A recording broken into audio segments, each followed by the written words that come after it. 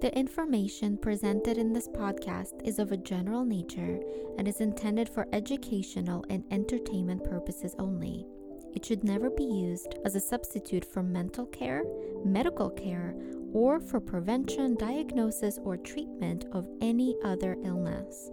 Always consult with a mental health or healthcare professional before engaging in any activities promoted in this podcast. Have you ever wanted to be a superhero? Join clinical psychologist Dr. Scarlet and host Dustin McGinnis as they explore the psychology behind your favorite TV shows, movies, books, comics, video games, and more. Thanks for listening and enjoy the show. Hello and welcome to Superhero Therapy with Dr. Scarlet. I'm your host, Dustin McGinnis. I'm a musician, filmmaker, and all-around fanboy. And I'm Dr. Scarlet. I'm a clinical psychologist, author, and a full-time geek. This just so happens to be our 66th episode of Superhero Therapy, and all I can think about when I hear or think of the number 66 is Order 66 from Star Wars. The time has come. Execute Order 66. The movie we're going to be discussing today is in a galaxy that's not far, far away. It's actually very close to our hearts. We're thrilled to dedicate this episode to the beautifully heartwarming Disney cartoon Encanto. How beautiful was this movie? Oh my gosh, I am absolutely enamored by it. I think it was on point. Every single song, every single character, I thought it was multi-layered, multi-dimensional, and I can't wait to see it like a million more times. Yeah, it's just beautiful. The colors are beautiful, everything. As always, we'd like to warn our audience that if you have not seen this movie yet, we will be discussing major spoilers, so beware. This movie focuses on a magical family named the Madrigals. They are led by their abuela, who is the matriarch of the whole family. Many years ago, Abuela, her husband Pedro, and their 3 newborn babies were forcibly displaced from their home in Colombia. They were driven out by marauders or bandits or soldiers. It's kind of unclear. For our purposes, we'll just call them baddies. As they're fleeing with other refugees, the baddies catch up to them, and Pedro sacrifices himself for his family and the other refugees. When retelling this story, Abuela says that in their darkest moment, they were given a miracle. A candle she had became a magical flame that transformed the land around them into a sanctuary for all of them to live. This is their Encanto. The candle also blessed the magical family with special powers called gifts that they used to help their community. When I think of the candle and its magical flames, I can't help but think about Dumbledore's quote, "Happiness can be found even in the darkest of times, if one only remembers to turn on the light." Can we start out by talking about the symbolism of the candle holding the miracle? Gosh, so powerful. And again, this movie is so multi-layered. Watching it in terms of seeing the experiences of refugees, I see this candle as representing hope, right? Hope for survivorship, hope for preservation of family and family values, and being able to survive in a new land. And I think for so many refugees, that is how they see the particular place that they are able to escape to. They see it as a miracle, as something really magical. And I think that's such a common experience for most people fleeing violence. And I'm, again, so grateful to Disney for making this movie in terms of really reminding viewers about some of the hardships that refugees are facing. Yeah, it's kind of like there's light at the end of the tunnel, or there's always light that will light up the darkness. Yeah, there's hope. Yeah, there's hope. A cool addition to this world is that the magical house is actually alive and has a name. Its name is Casita. I find it's interesting that I feel this compassion and care about Casita, even though it's really just a house. It can't really talk, but it does have a personality. Can you help me understand my connection to this sentient house? Casita, which in translation from Spanish means little house, right? It is a character here. I think that we see how much the Casita cares about the family, about preservation of those family values and about each of the family members. But I think that for many people, especially for trauma survivors, especially for refugees, a home is a family member, because a home becomes a place where we find safety, where we find new experiences, where we really find ourselves. And I think that a home is just as much of a family member as each of the people living in it. Yeah, it's just cool how it kind of knows what they want, or it's a part of them, and it's just beautiful. It's kind of a bi-directional relationship, right? Where the characters interact with the home and the home interacts back. And I think for those of us that have this kind of a meaningful relationship with our home, not just our house, but our home, right, where we live, we might very much relate to that. You know, as a refugee myself, for the longest time, I felt that way about the home that my family and I lived in. And I think that for many people who have survived trauma, when they're finally in a safe place, it really does become almost like a new family member for them. Yeah. Over the past couple of years, I've become such a homebody anyway. I want to just come back home and be home. I feel safe. I don't know. I just want to be home more than I want to be out. It's kind of interesting.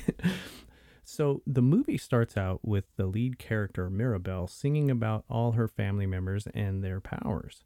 At the end of the song, it is revealed that she has no powers herself. She was the only magic girl that didn't get a gift. What's wonderful about Mirabelle is, gift or no gift, she's all heart. She's compassion and she's positivity. She just illuminates the world around her with her warmth. As we find out later on, Mirabelle is very hurt and disappointed to essentially be a family outcast. She struggles to find her place in her family and their village. There is a heartbreaking scene where she says she's fine, totally fine, and then immediately says she's not fine and has no gifts to give anyone, and she's still waiting for her miracle. Don't be upset or mad at all.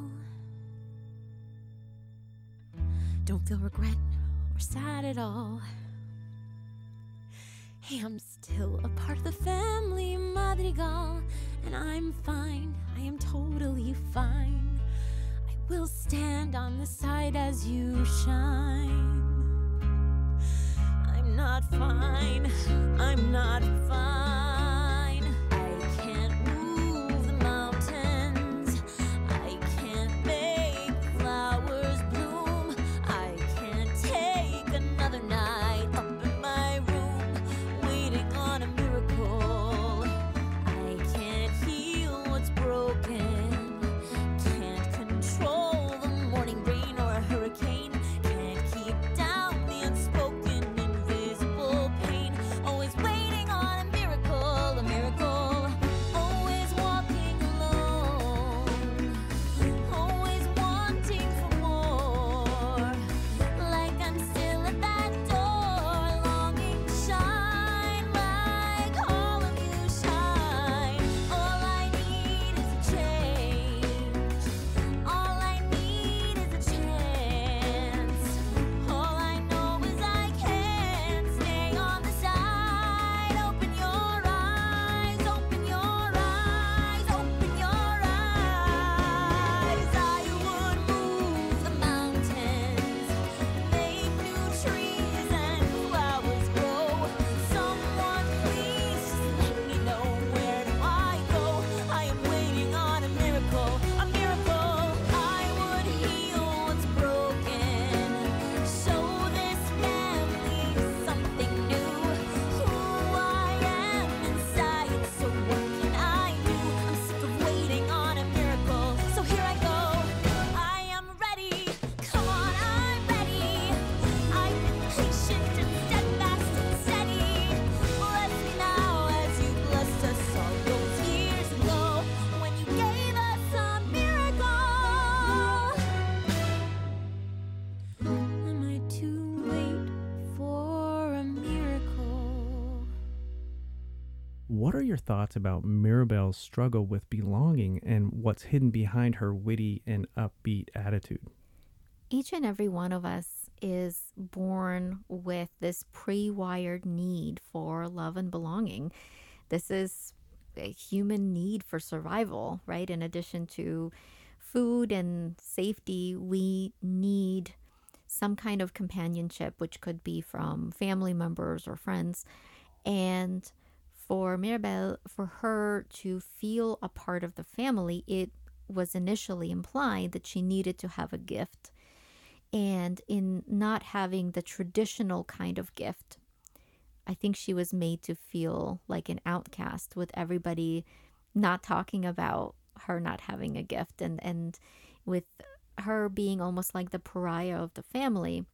So I think she took it upon herself to be a cheerful person in trying to avoid her pain and avoid talking about it. The truth is, she had arguably the greatest gift of them all, right? She had the gift of compassion and the gift of magic, the gift of bringing people together. That's a gift. And I think that maybe her family members weren't ready to see that.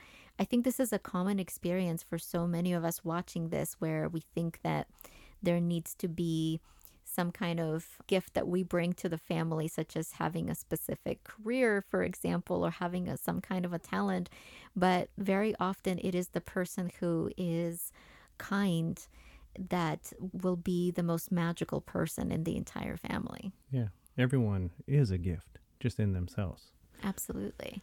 So Mirabelle has a vision of a crack destroying Casita and the candle the candle holds all the power, supposedly. Her sister Luisa is like Hulk strong. She literally and metaphorically holds the weight of the whole village and her family on her shoulders. It is revealed that she is under a lot of pressure, and like Mirabelle, there's so much more going on under the surface. Why would anything go wrong? I'm totally fine. Magic's fine. Luisa's fine. I'm totally not nervous. Your eyes doing the thing. I'm the strong one. I'm not nervous. I'm as tough as the crust of the earth is. Okay. I move mountains. I move churches. And I glow because I know what my worth is. Of course. I mean, hey, where are you going? I don't ask how hard the work is. Got a rough, indestructible surface. Diamonds and platinum, I find on my platinum. I take what I'm handed, I break what's demanded. But under the surface, I feel berserk as a tightrope walker in a 3-ring circus.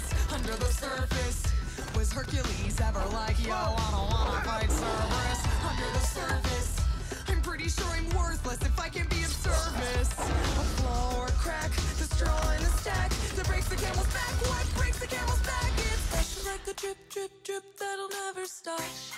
Whoa. Pressure that'll tip, tip, tip till you just go pop. Whoa. Give it to your sister's older. Give her all the heavy things we can't shoulder. Who am I if I can't run with the ball? If I fall to pressure like a grip, grip, grip, and it won't let go. Whoa. Pressure like a tick, tick, tick till it's ready to blow. Whoa. Give it to your sister stronger. See if she can hang on a little longer. Who am I if I can't carry it all?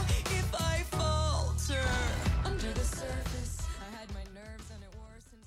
There's so much pressure in this family to be perfect, strong, or gifted. It appears that in Luisa's case, being strong is overvalued and makes her more vulnerable to pressures and stress. Can you discuss Luisa and this burden she's under?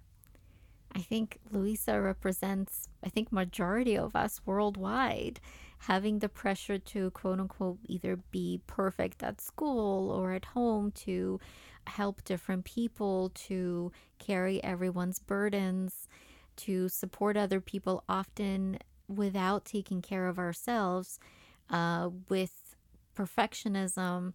And I think that's how we crack, right? I see so many people who put unrealistic expectations on themselves, or have unrealistic expectations put on them, to always have the perfect grades in school, for example, to show up a certain way for their family and friends.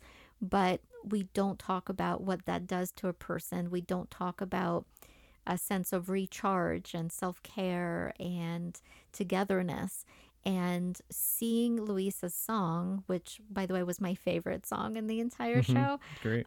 is a song I definitely resonated with. And I think that it's something we don't talk about enough in terms of the pressure, the burnout, the expected perfectionism, and the perfectionism we put on ourselves, and what that can do to us, not just physically, but also emotionally. Yeah, you could just see how tough this family is, mostly Abuela, but this family is on perfectionism and helping and keeping the people safe. But I think that's where we get lost, right? We get so focused on perfectionism that we lose the bigger picture. Right, most definitely. Mirabel's other sister, Isabella, is described as a beautiful and perfect princess. Her gift is being able to make flowers and control plants. She's kind of like Poison Ivy from Batman. She's being set up to marry a man who she really doesn't want to marry, and she's doing it all for the family. On the outside, Mirabel sees Isabella's life as perfect and like a dream. But for Isabella, her life is not what she wants, and she is very unhappy. Isa, I feel like you're upset. And you know what cures being upset? A warm embrace. Get out. Everything was perfect. Abuela was happy. The family was happy. You want to be a better sister? Apologize for ruining my life. Go on. Apologize. I am sorry. That your life is so great. Ouch. Wait! Fine, I apologize. Ugh, I wasn't trying to ruin your life. Ugh, some of us have bigger problems, you selfish, entitled princess. Selfish!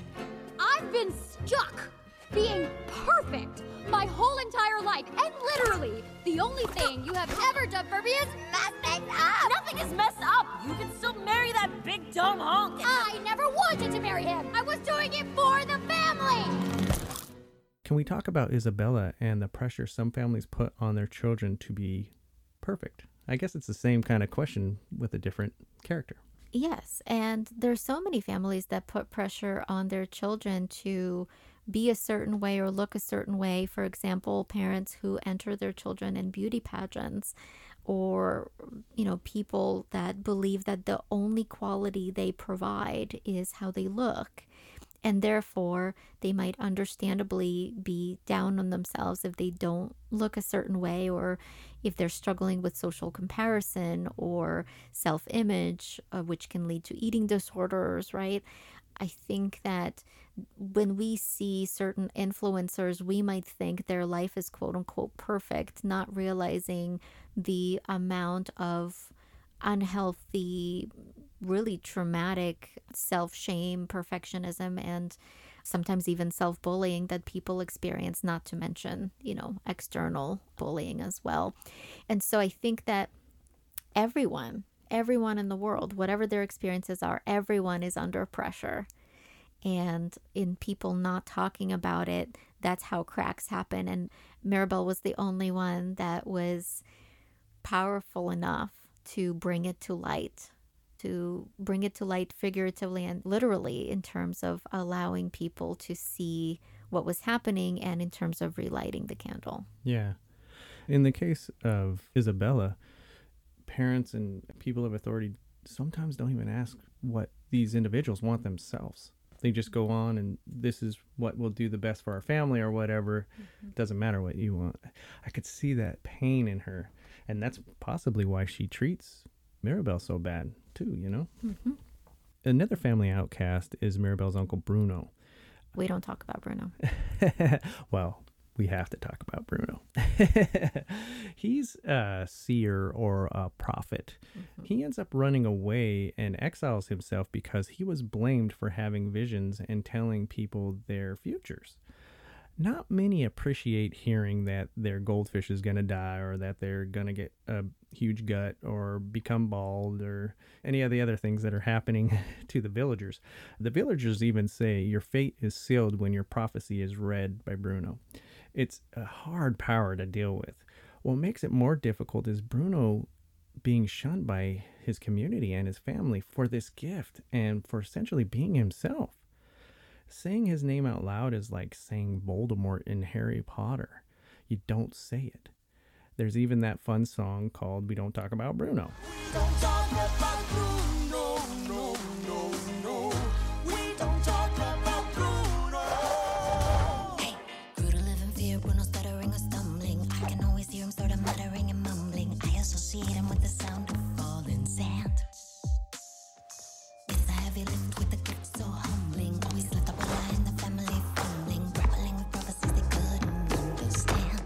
Do you understand? 7-foot frame, rocks along his back. When he calls your name, it all fades to black. Yeah, he sees your dreams and feasts on your screams.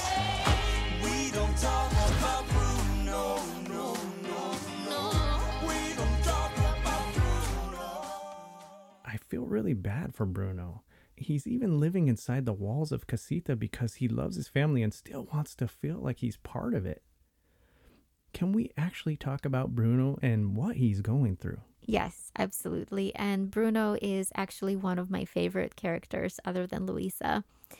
I was absolutely heartbroken seeing that he created kind of an extension of the family table so that he could still have family dinners with his family. It was so sad for me. So heartbreaking because he still wants to be a part of it. And I think it's such a common experience in families where there's that one family member that they don't talk about either because that person suffers from mental illness or maybe is a part of the LGBTQIA community. Maybe that person comes out about their gender identity, but that person is somehow different and the family somehow thinks that that person is, I don't know, affecting how the family is perceived. I mean, it doesn't make any sense really, because in excluding that family member, the family actually looks worse, right? They look so harsh and unforgiving.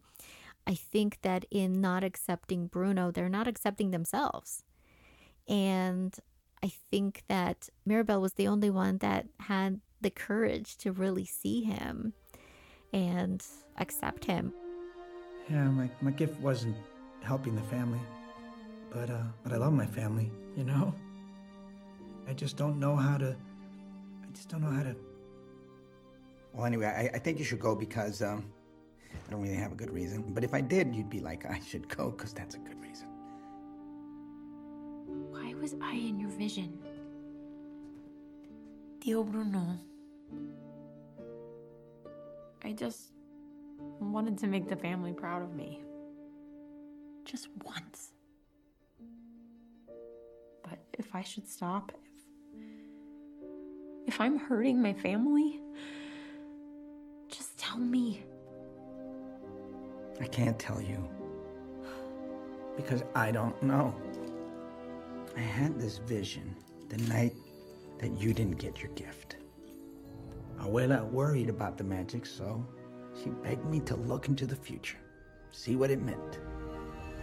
And I saw the magic in danger, our house breaking.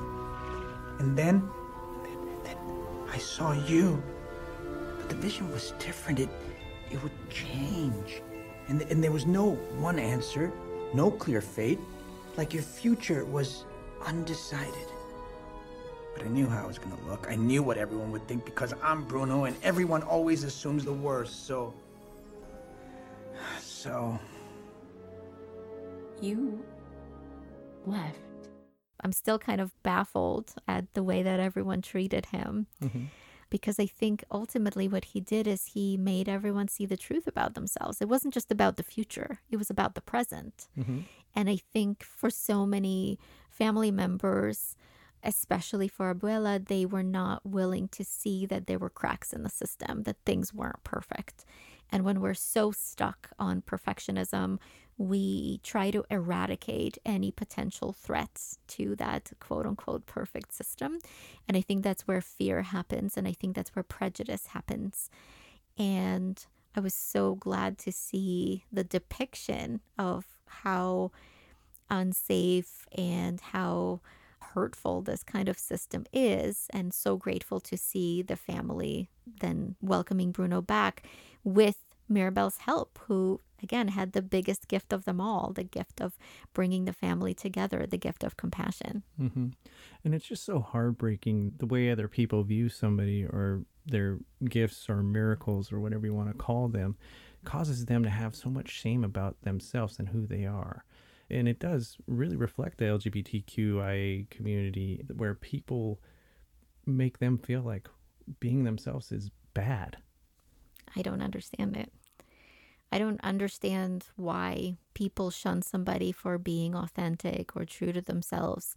Because again, I think there's this flawed is really an understatement, but this horrific belief that, you know, if people don't fit into some kind of a box, that they're not good or not right somehow. But the truth is, some people don't belong in boxes. Some people are unicorns, and unicorns don't belong in boxes, right? Unicorns belong on rainbows because they're magical. Just my heart goes out to anybody who's ever been made to feel like they don't belong. Yes, individuality is magical. Just always remember that. And I think it's about a balance, right? Individuality and togetherness and belonging with people who are in the cohort, people who are in the belonging community, welcoming everyone's individual differences. Love it. Bruno's character has other layers that manifest when Mirabel meets him. Some of his tendencies, like knocking on wood 3 times and partaking in other quirky rituals, indicate that he might be dealing with OCD. Bye. What? No! Hold on! Wait! Ow! Why did you take the vision? Knock, knock, knock, knock, knock, knock on wood. What does it mean? Is it why you came back, or... Yo, Bruno! Knock, knock, knock, knock, knock, knock on wood. You were never supposed to see that vision. No one was. But... A little salt. Oh! Sugar? Sana, sana. Colita de rana. Wait. Have you been in here patching the cracks? Oh, that? No. I'm too scared to go near those things. All the patching's done by Hernando. Who is Hernando? I'm Hernando, and I'm scared of nothing. What are your thoughts on Bruno's behaviors, and what do you believe might have instigated them? I think it's very likely. He does seem to have those tendencies. I would have to do a full intake with him, of course, to examine it further. But whether it's OCD, whether it's magical thinking, whether it's kind of customs of his culture would be difficult to assess just from the film. But it does seem like he has to have certain rituals, which some might see as compulsions. And I think for some people who've been through trauma, such as the family trauma that he was born into, right, the intergenerational trauma that he was born into, and being in trouble with his family, seeing some of the horror that he has seen in his visions, can make people feel responsible for the well-being of other people, that can create this type of almost magical thinking that OCD can be for some people, in terms of, if I don't do this kind of a ritual, then terrible things will happen to people that I love. And a lot of people with OCD engage in compulsion specifically to protect other people. Mm-hmm. Kind of like how Bruno was trying to protect Mirabel because of the vision he saw. Even though who knows what the vision really entailed. It's very interesting. But unfortunately, the family's treatment and behaviors toward Bruno and Mirabel seem to suggest that those who are different are pushed aside and not welcome to be representatives of the family. To accept them would be accepting that imperfections exist in the magical family. At Antonio's gift ceremony, and Antonio is Mirabel's youngest cousin, Mirabel is persuaded to hide in the shadows so she doesn't ruin the ceremony. Bruno is essentially exiled because his gift is misunderstood. It would appear that these storylines, specifically Bruno's, suggest the idea that neurodivergence is more of a problem than a gift. What are your thoughts on this? Well, I think if we look at it in terms of either neurodivergence or divergence from heteronormativity, so for example, looking at the LGBTQIA spectrum, I think that it's very representative of how a lot of people feel, right? Where they might not be very understanding of family members who are either LGBTQIA or are neurodivergent, for example, people who are on the autism spectrum. It's really heartbreaking because, again, people are not recognizing these differences as gifts, are not accepting other people as valid just because they're not the same as other individuals, right? I think there's this global assumption that different means bad instead of different meaning unique and magical. And I think that's exactly how we need to start approaching it, right? We need to look at differences as unique as the gift, right? In terms of really trying to understand other people instead of trying to push other people into a box or a square. Right. I think the whole idea of being normal is kind of boring anyway. I don't even think there's such a thing. I think that some people pretend to be quote unquote normal, but I don't know what that means. Yeah. What does it mean? Yeah. There's really no wonder why their world is falling down around them. They're all under so much pressure. This all leads back to the trauma Abuela experienced when she lost her home and her husband. How do traumatic experiences have a psychological impact on families for generations like this movie demonstrates? I'm so grateful that this movie focused on intergenerational trauma because that's something that refugees, migrants from different countries are facing that a lot of people don't understand. What we know is that there are structural DNA changes not only in trauma survivors, but in their offspring, in their children and grandchildren. So, for example, in grandchildren of survivors of the Holocaust, we see kind of a predisposition for PTSD and certain other disorders. And we know that these changes can affect people. They can make people more prone to anxiety, for example, right? Abuela, of course, went through a horrific experience of witnessing this violence, losing her husband. But what we also see in trauma survivors sometimes is this need for control and safety, or control becoming a form of safety, right? And so some trauma survivors might think that if they do everything right, then they can prevent bad things from happening. And I think that's what we're seeing here with Abuela. She thinks that in doing everything perfectly, she's maintaining the magic that's keeping everyone alive. And I think she thinks that so long as she keeps doing it, her family will be okay. But she's unwilling to see that now these practices are not helping, but are actually harming the family. Yeah, she's under a lot of pressure herself. Mm-hmm. And it has been said that the villain of this movie is Abuela. Mm-hmm. However, she is a victim of her own trauma and fears. She's a victim herself. Mm-hmm. What can be said about Abuela and the impact of intergenerational trauma on herself? I think that was a really good way of putting it. I don't actually see her as a villain. I think the only villains were the perpetrators of violence in Colombia. Right.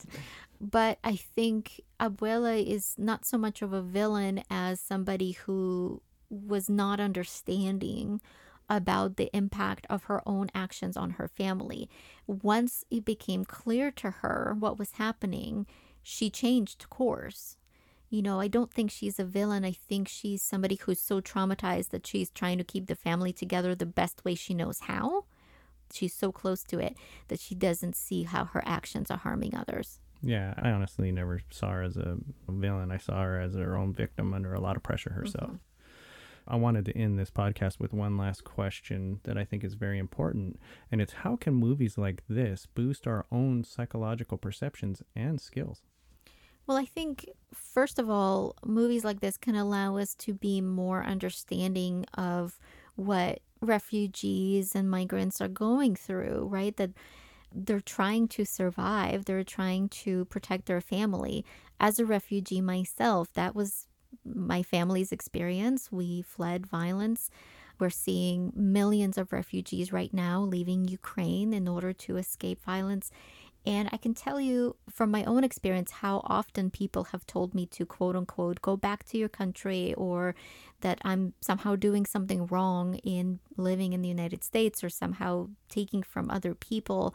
I don't know. But I think that movies like this can allow us to be more compassionate and understanding to experiences of refugees refugees from all countries, refugees of all colors, right? Refugees who are really just there to help their family survive, and also hopefully to open a conversation about intergenerational trauma that occurs in all people. There's a brilliant book by an author called Resmaa Menakem, and the book is called My Grandmother's Hands. And it is a book about intergenerational trauma in all people. The author focuses on individuals who are Black or Caucasian. And he talks about the importance for us to acknowledge our own intergenerational trauma, regardless of where we came from, where we were born, or for how many generations we've lived there, because he says every single person has intergenerational trauma. And until we acknowledge it and feel it in our body and notice when it comes up, that's when we start healing. That's when we start to recover. We all have a choice. We can all notice this intergenerational trauma and make a choice that it stops with us. Mm-hmm. Well, the success of this movie suggests to me anyway that a lot of people, whether they're refugees or not, made connections with these characters and the whole trials and tribulations that refugees go through. If you can see some kind of characters where you connect with and you can see the value of what they're going through and why they're refugees and why they're trying to escape persecution or whatever, you have more compassion for them. And I think more people need to see these kind of things and connect with them to really have that compassion and love to welcome people. And I think that's a perfect way to end this episode of Superhero Therapy. Thank you so much for joining us. Again, my name is Dustin McGinnis. You can find me on Twitter at The Valiant Geek. And I'm Dr. Janina Scarlet. You can find me on Twitter at Shadow Quill or Dr. Janina Scarlet Official on Instagram. Stay safe out there, everybody. Stay kind and take care.